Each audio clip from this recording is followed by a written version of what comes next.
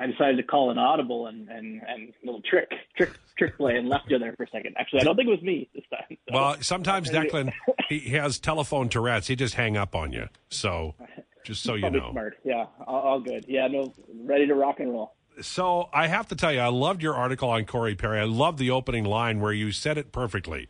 Corey Perry wearing a blue practice jersey with the Otis crest and number 90 on his helmet was truly an odd sight after years of him being a thorn in their side.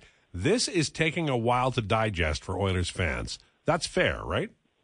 I would think so. I mean, yeah, after all the years of this team and these players battling him. Now, I mean, he goes back. He said in his press conference yesterday, talking about the 2006 team. Like, that's how long he goes back. And, of course, none of these players, at least in Edmonton, have been around that team. But in 2017, I mean, that was a pretty epic series. And, I mean, Darnell Nurse fought him very recently. I'm trying to think which year, but definitely while I've been on the beat. So, yeah, these guys have had a lot of run-ins with him. And I can't think you'll probably think of someone else, but I can't think of a more odd kind of player in terms of, current player to be wearing an Oilers jersey than Corey Perry. So just strictly from the hockey side of things, it's truly an odd fit for the eyes, but a good fit on the ice. And then, of course, most of my piece covered kind of the off ice thing and situation and how he left Chicago with his contract being terminated and kind of the scrutiny that should kind of entail as well. So there's a lot of moving parts or a lot of ways to look at the situation, I should say, when it comes to Corey Perry and being an Edmonton Oiler. I liked your framing it as a distressed asset and Holland being there. He likes famous guys. Corey Perry is older, and he's not fast, but he does a lot of things that help a team. And Holland is kind of the king of that. He hires famous people, and age, he probably feels like Perry's mid-career. I mean, to be honest, this is Evander Kane 2.0. I mean, different players, different circumstances, but two guys that had their contracts terminated in the middle of the season. I would say with Evander Kane, we knew a lot more about what had gone on there, what led to his contract termination, and quite frankly, with Evander Kane, he and his agent came out and said that they were going to grieve that right away, and they did, and there ended up being a settlement, several months later. There's a lot we don't know about what happened with Corey Perry in Chicago. I mean, but that kind of like bleeds into this whole situation where he was essentially his contract was terminated for a workplace incident. So in a normal situation, that's a workplace, and he was fired. He was fired by his company for something untoward. So he's got a week left to see to make a determination, the PA does on his behalf, if that contract is going to be grieved, the termination rather. And so I think there's some scrutiny here, and that's again out of the Ken Holland playbook, brought in Evander Kane that granted has worked out pretty well.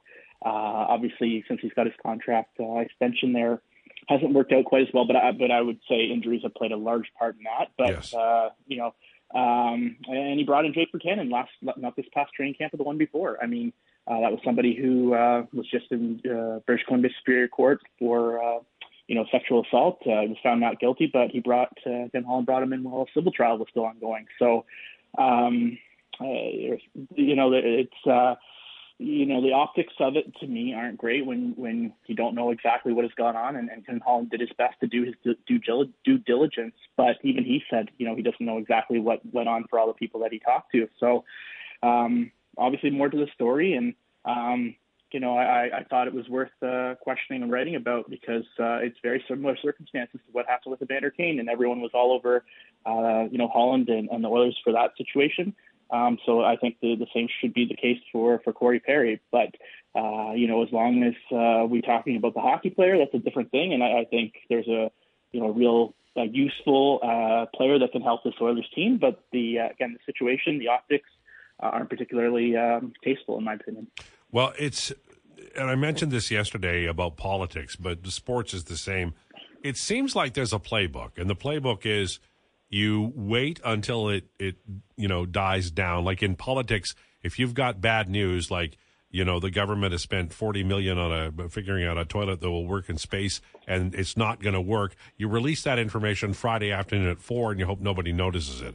It seems to me sports is a little bit like that, right? If there's a transaction or thing you're going to do, you wait a while because people are busy and they go about their own lives, and the next explosion happens, and then everybody's talking about that instead of your thing. And that does seem to be the case with a lot of these incidents. Fair? Yeah, I mean, I guess there was more of a history, I'll say, with what, with Evander Kane. But I recall a lot of outrage. I recall a lot of people thinking, oh, this is perfect. He's the perfect player, which he was. I mean, look at how well he did in that first playoff for this team. But that outrage didn't really seem to exist based on what I've kind of seen and heard, and certainly the tenor of the press conference yesterday with, if you look at the press conferences between Evander Kane being introduced and Corey Perry being introduced, there's no comparison. Again, Corey Perry got fired from his company, basically, if you look, because that's a workplace incident is how Chicago deemed it.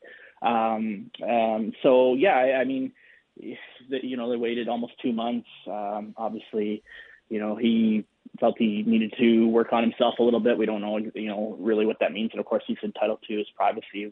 We're not going to probably know all those circumstances as well. Time passed and things kind of were a little bit forgotten about. Of course, there's the timeline as well. He has to sign before the trade deadline to be an active player for a playoff team too. So there was a timeline here. To me, it just some similarities, not the perfect match between what happened with the Oilers and Kane and the Oilers and Perry, but the way things were handled, at least in the public view, the press conferences, all that nature, very, very polar opposite in my mind, and I don't think that is necessarily fair. Right. Do you take Daniel Nugent, Bowman, our guest from The Athletic? Do you think part of it is that so much was public right away for Kane in that situation? The organization was very public about it, and not as forthcoming from any sources in this one, in the Perry situation. Are you talking about kind of news of the Oilers' interest coming out? No, I'm talking about when San Jose basically, moved on from Kane. It was quite public, sure. and their tone was quite public and very, very aggressive. I didn't feel like the same torque was used by Chicago.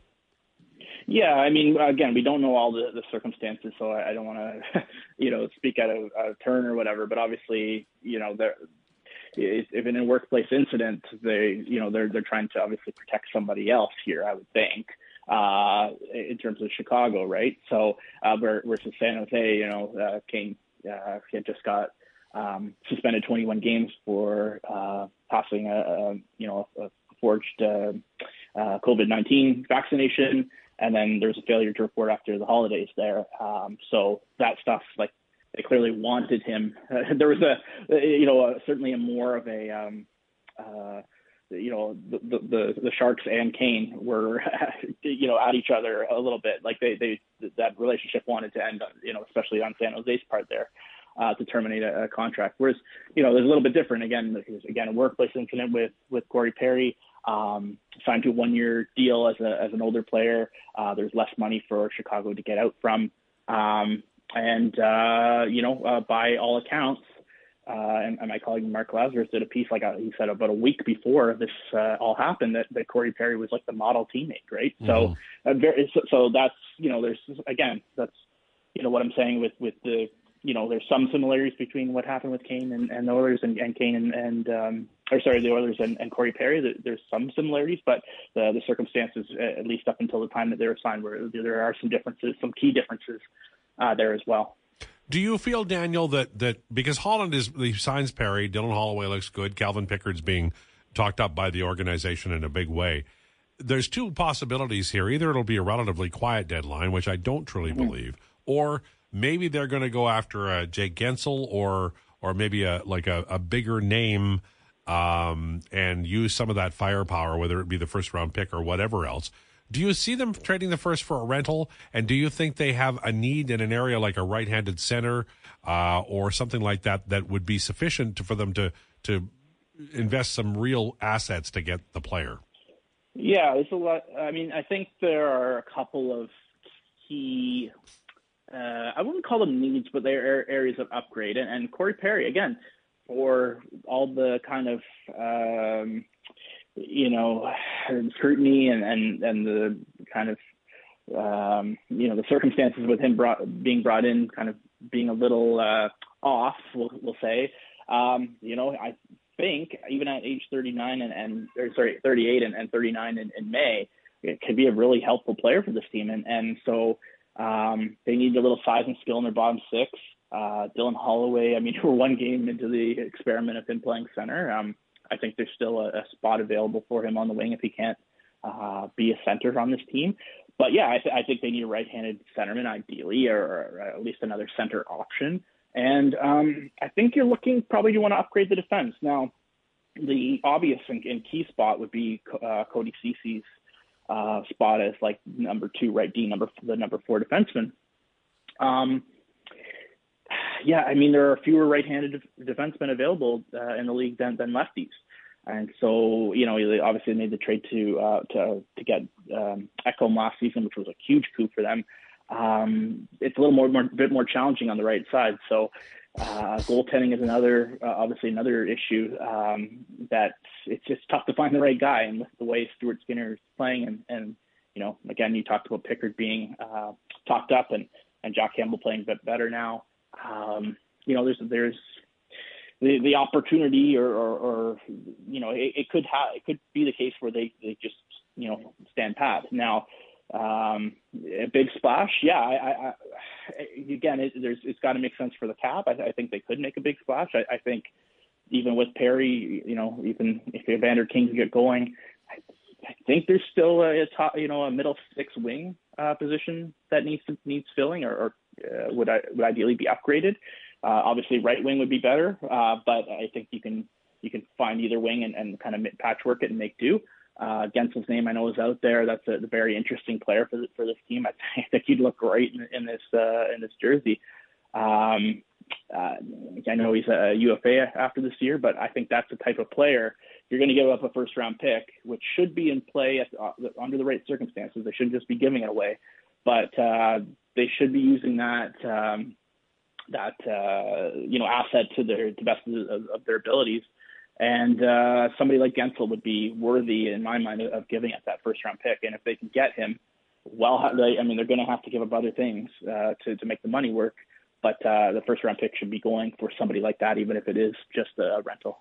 I wanted to ask you, I've asked this question of others, and I don't know whether I've received an answer that is totally satisfactory, and that might just be me and my bias. But when I look at Gagne and Janmark and Ryan and now Brown and Perry, there is some speed in there, but there are also some slow boots. How many slower players can you have on the third and fourth line? That's a good question. I mean, it kind of depends, I guess, how this team is going to look. I mean, if Dylan Holloway is your center, I mean, there's some speed, and he and Ryan McLeod have some speed. Now, are they upgrading in the top six and Warren Foegele goes down to your bottom six? I don't know. That adds a little bit more speed and forechecking ability with Warren Foegele in your bottom six. So yeah, I certainly. I mean, Ryan and Janmark to me are very similar players. Obviously, different handedness. Ryan being 6 years older, but I think they both. There's some merit on having both of them on this team as penalty killers, but there is some redundancy there. Obviously, Connor Brown, his struggles this season have been talked about ad nauseum, and I mean, he should be a better player for this team. I mean, they're counting on him to be a top six player, and if he can't be, I mean, I think there's I mentioned in the story is kind of a one-liner, but there's a real choice, I guess, for Chris Knobloch to make come Saturday if that's when Corey Perry needs to go into the lineup. So, I think ideally they need a little bit more speed in the bottom six, but there could be a little bit of tinkering to do within the roster. Otherwise, I mean, you're kind of like hoping for the best, I guess, in that regard because this is the roster that you kind of have. You're not going to completely overhaul the top six right now. So a little bit of speed would be, a little bit more speed, I should say, would be nice. But I think in terms of overall importance and the wish list and the priority list, I should say, I think it's a bit lower down than some of those other things I talked about. Final question. I'm just going to push it a little bit on this. Would you be shocked to your shoes if, when Perry goes in Saturday, Connor Brown is the guy who comes out? I wouldn't be. We've already seen him scratch once before Christmas. No, I wouldn't be. To me, it's Adam Murray's already off the roster. It's kind of between Brown, Gagne, and Derek Ryan, just because of handedness. I think Mark stays because he's a lefty, but he'd be the next guy kind of in line there. And Dylan Holloway should be up here to play. I mean, that's what he's here to do. So he shouldn't be in the mix to come out. So I think it's Brown, Gagne, or Ryan. I think if you're looking at penalty killing, I don't expect Corey Perry to kill many penalties. I think that puts Gagne at a bit of a disadvantage. But no, it would not shock me in the slightest if Connor Brown came out. I really enjoyed that Perry article. Thank you, Daniel. Have a great week.